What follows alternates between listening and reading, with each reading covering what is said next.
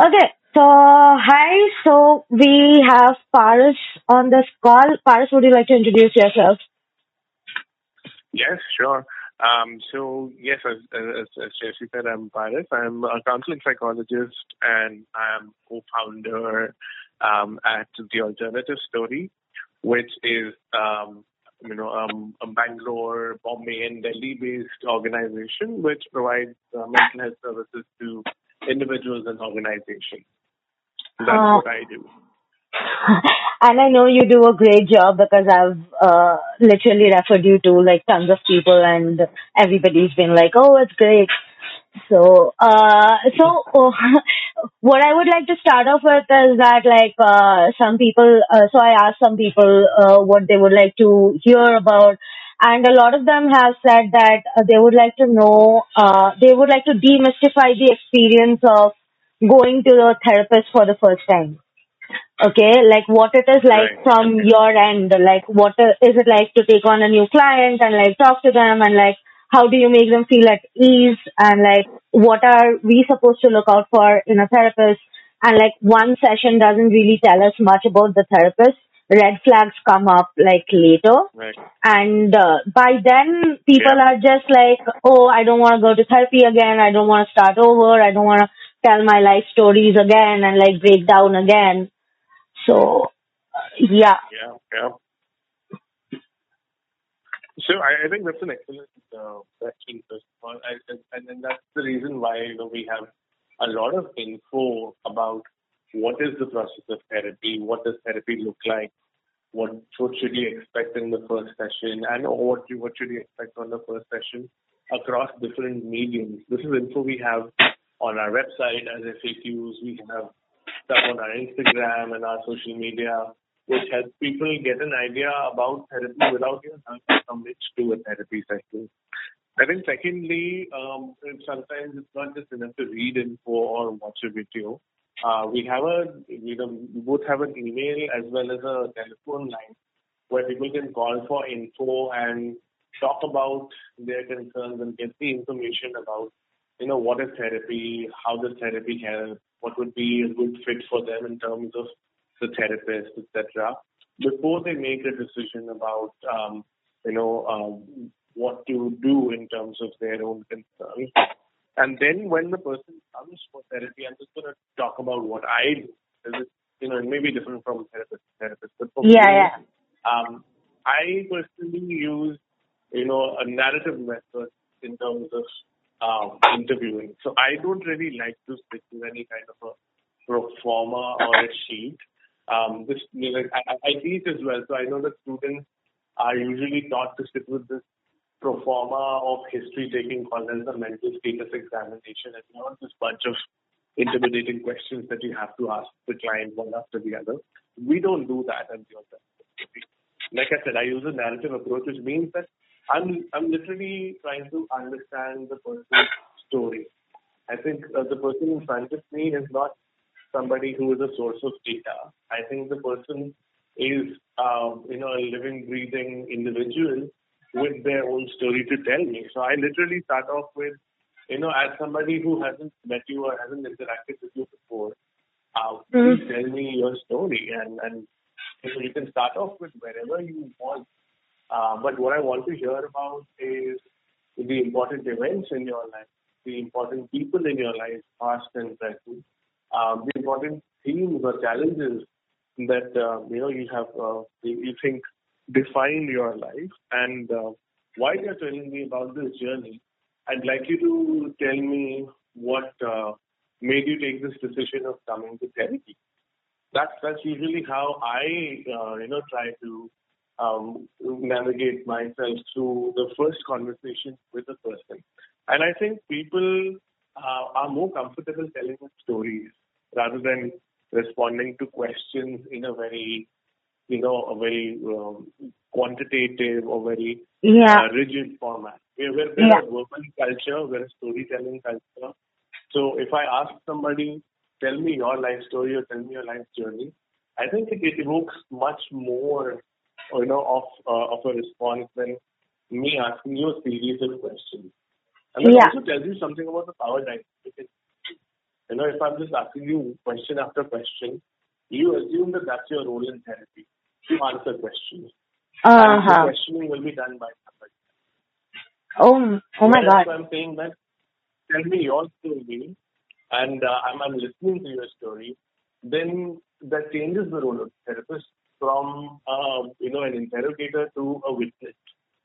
I'm a witness to your story, and I'm trying to make sense of a narrative in a coherent manner and feed it back to you. So what I'm doing a lot in my first session is I'm basically doing a lot of what we call as reflection, which basically means picking out the feeling of from what the narrative is, and a lot of clarification, which is like so you're telling me that when this incident happened in your life, it affected you like blah, blah, blah. So just making those connections between incidents that the client is telling me and the impact that they have. So at the end of the session, we have at least a concise understanding of what life has been like for this client and what are their current challenges, what are they currently faced with. And I think by the end of the session, if the client feels comfortable enough to tell me that much about them and we understand where they are at the moment, the sessions to come really help us go towards where we want to be going. So I Oh think my God. that's what the process of the first session is. Oh my God, that explains it so nicely, and like that was really nice, like the way you go about it. Like what would but I would like to know, like, because like I've stuck to my therapist for 5 years now. I found a good therapist, and I'm like, dude, I'm not letting go. Okay, but like I hear a lot of horror stories through various conversations. Like, what should they look out for? Like because we are like looking for something in our therapist as much as like the therapist is like gauging what issues we have. So like what are the things we can like look out for, like red flags for a therapist? Like I know Yeah, you'd be like shitting on your own brethren, but like yeah. happily. Because I think there are a lot of people out there who are misrepresenting themselves as therapists, and I have no problem with somebody calling themselves, an empathetic listener or anything like that. But therapy is something which is a specialized, skill, and it's something that you require training for. So my first red flag would be if somebody is ambiguous about their training and their credentials. You need at least a postgraduate qualification in counseling psychology, which has a practice component, which means that your therapist should have at least a postgraduate diploma or a postgraduate degree, which has an element of supervised counseling as a trainee therapist. That should be the minimum qualification at least for the person to be, doing any kind of therapy. I would go as far as saying that look at somebody who has a master's degree in applied psychology, with a specialization in either clinical or counseling psychology. So that's number one. But that's the bare minimum. I think the most important thing for me as a therapist to do is not just talk about my qualifications, but also talk about my ideology and my politics. Because I mean, a lot of times as therapists, we are taught to say that we are neutral, we are value neutral, we are non-judgmental, but I think that's absolutely bullshit. Everybody is judgmental, everybody is ideological, everybody has a standpoint. So I think it's much better for me to talk about my politics and my stand and say that openly. Like I will say that that I am a man. I will say that I'm a mental health user survivor myself. I will say that I am anti-caste. I am anti-fascist. I am I am pro-LGBT. I am and then I identify as poly, and then I identify as poly-friendly. That this is an organization which is kink aware, does not do any kink or fetish shaming. that our approach is not biomedical, but it is psychosocial and psychological, and that the view of the world and the view of mental health is an intersectional feminist. No, I will say these things because I don't want to firstly say that I'm neutral on these issues, and secondly, if there is somebody who is afraid that they will be judged on the basis of their caste, on their sexuality, on gender, on the basis of their relationship orientation or their sexual preferences, then me saying this already puts you at ease. It Yes. tells you that this is a space where these factors will not come in the way of your activity. In fact, these experiences will already make sense to me as a therapist, and it's kind of like going to a place where somebody understands your language, where a majority of people don't speak that language. Yes. The kind of the kind of understanding that you will feel with somebody who understands your language in a language where people usually don't is what happens when a therapist usually talks about their politics. And this is where an Really important talk about this one. Yeah, and this is where an important part about caste and class privilege comes across as Yeah. language, right? Like just language. Like we need somebody who can speak our mother tongue, where we can like talk in our mother tongue. For me, English has always been my first language, so it's easier for me to talk in English and express myself. But that is not the case for so many people who need help, like professional help, and they are like, where will I find somebody who speaks my language and who understands me? And again, so many therapists are so privileged in terms of caste that they can barely understand the caste struggle, that they can barely understand where it is coming from. But I do know there are platforms right now who are doing great work in terms of anti-caste psychology and like anti-caste therapy, and that's like I am so glad that you guys are there, and I see that you are openly saying you're like if you don't kink shame, you don't shame sexualities, nothing of that sort. And I think it's very important for people to actually ask their therapists about their views, about their worldviews, about their what their ideals are, so that they don't end up in a position where they build that trust with that therapist, and then the therapist judges them, and then they're like broken. They're just crushed because the kind of trust we build with therapists and the kind of things we actually exchange with our therapist, that relationship is so sacred. That relationship should come with like no biases and no judgment. Like I used to be afraid to tell my therapist certain things, and one day like I just told him this the most, like I thought he would judge me the most for that, and he didn't. And that's what made me feel so safe and so secure that I can really tell this person anything. So like everybody deserves that kind of therapy. So like before you go to a therapist, like ask them about their basic values and like their worldviews, and that's so important. And like, oh my God, Paras, That's not me as a therapist. huh? Hello? I think, and that's on me as a therapist to make you comfortable as a client. Yes. Um, Paras, we've been talking for a while now. I think we got the essentials of like what most people ask. But like they were also asking like, have you seen a difference in like people's mental health during like COVID times and the pandemic? And I'll tell you what I have noticed. I have noticed that people who were already anxious, like me, like we were constantly anxious, our life became a little easier because we didn't have to travel to work and other things.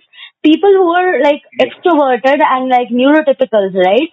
They their life suddenly turned upside down, and I saw a lot of mental health issues born out of economic struggles, born out of like people losing their jobs, people losing their routine, people not being outside enough, like people losing touch with other people, not being able to meet up. And I saw this happen, and like somehow neurodivergent people and people with mental illnesses just like coped a little better.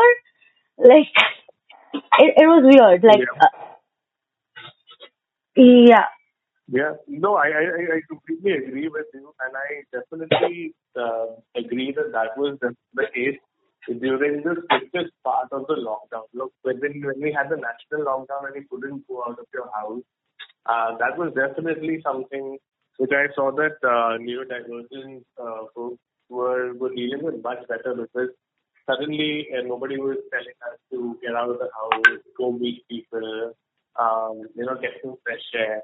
It was actually the right thing to do, to stay at home and not meet anybody, stay distance from everybody. I think, as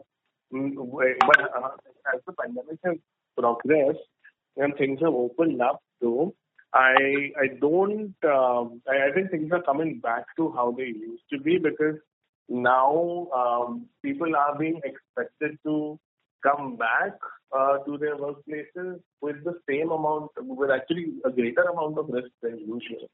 Like now, earlier, if you told an anxious person to come to the workplace and they were afraid of getting out of the house, people could tell them that, okay, you know what, you're just being irrational, nothing's going to happen, etc. But now there is a real reason. Like, we're not going to get vaccinated for a while, but workplaces in many cases are expecting people to come back. Like I was talking to a client the other day, and especially those who are working in the educational sector.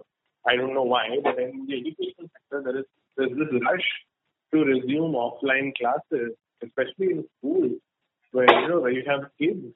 So I think initially in the lockdown, definitely neurodivergent folks found it easier, but we were hoping that this would make working from home a regular thing, but it doesn't look like that's going to be the case, at least in a country like India.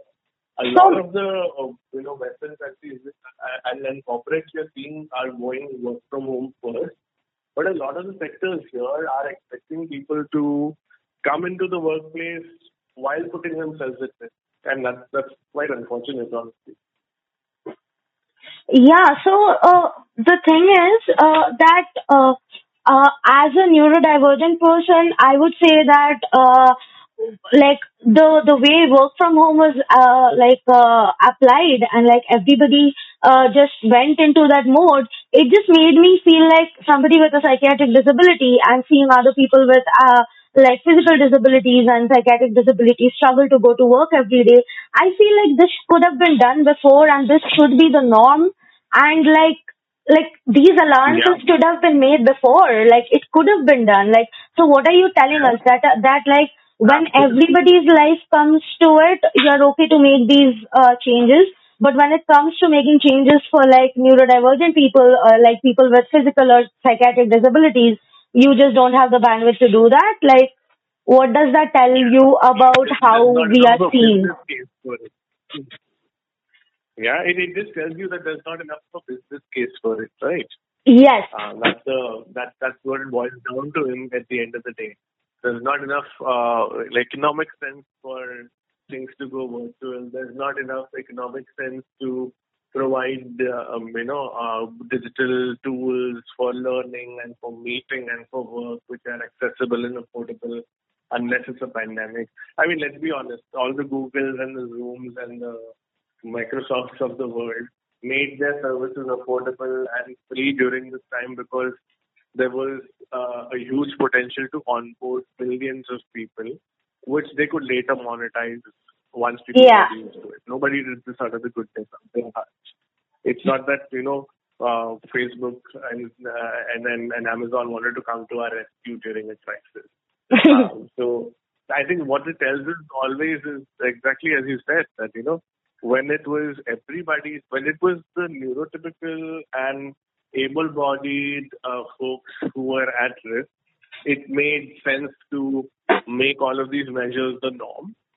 And once again, when it makes sense to not do it anymore, the norm will change. Yeah. And I think that's how it's always been, and that's how it's always going to be. So I don't really, I'm not under this illusion that the pandemic has shifted working practices for good. I don't think that that's something that's going to go on pretty much. I think now even more so, it's going to become difficult because I'm already seeing that people are going back to work to jobs where they are being paid lesser than what they are being paid. Oh, yeah, People who yeah, got yeah, laid off in the pandemic are working at jobs where they made 50% or 70% of their previous salaries, just so that they have employment again. yeah. You know. So that is But you the haven't other seen a thing, right? corresponding. Yeah, Yeah. Mm-hmm. you haven't seen the Something correspondence? you haven't seen a corresponding reduction in other costs of living. Like Yeah, it's yeah. not like your landlords are charging you lesser. Yeah, yeah, yeah. So the other thing is that the mental health problem right now in India is so rooted in the Mm-hmm. economics of the country, in the casteism, in misogyny, in patriarchy, in like all the things that are wrong in this country. Our mental health is so tied to that like no matter how many therapists you go to, some problems are like so fundamental that such fundamental things need to change for us to Yep. have a better quality of mental health in this country. And like Yeah. that's such a big thing. Okay, Paras, we've been Mm-hmm. Mm-hmm. talking for quite No, a while now. yeah, No, yeah. you wanted to say? Like, I'll let you finish. I just wanted to add. That that what you're saying is actually confirmed by research, and that only about 60% of the mental health challenges in India are caused by mental illness. The remaining 40% are caused by all of these economic, socio-political factors. I mean, so there's actually research data backing what you're. Yeah. Oh my God. Hello. Yeah, sorry. Yeah, I love that Yeah, go research ahead. Go ahead. data backs up whatever I said. Like, I just said it from my own, like, observations. I was like, this is it, man. So, anyway, Paras, we've been talking for a really long time and I've had such a lovely conversation with you. Like, oh my God. Uh, uh, Thank you for doing this, Paras. Like, I know you have like a very busy schedule and like, thank you for doing this. And I'm sure the listeners will love this and like whatever listeners I have, they will love this. And, thank you, Paras. So, we shall call it a day. Bye bye. Glad to be here. Thank you. Bye bye. Bye.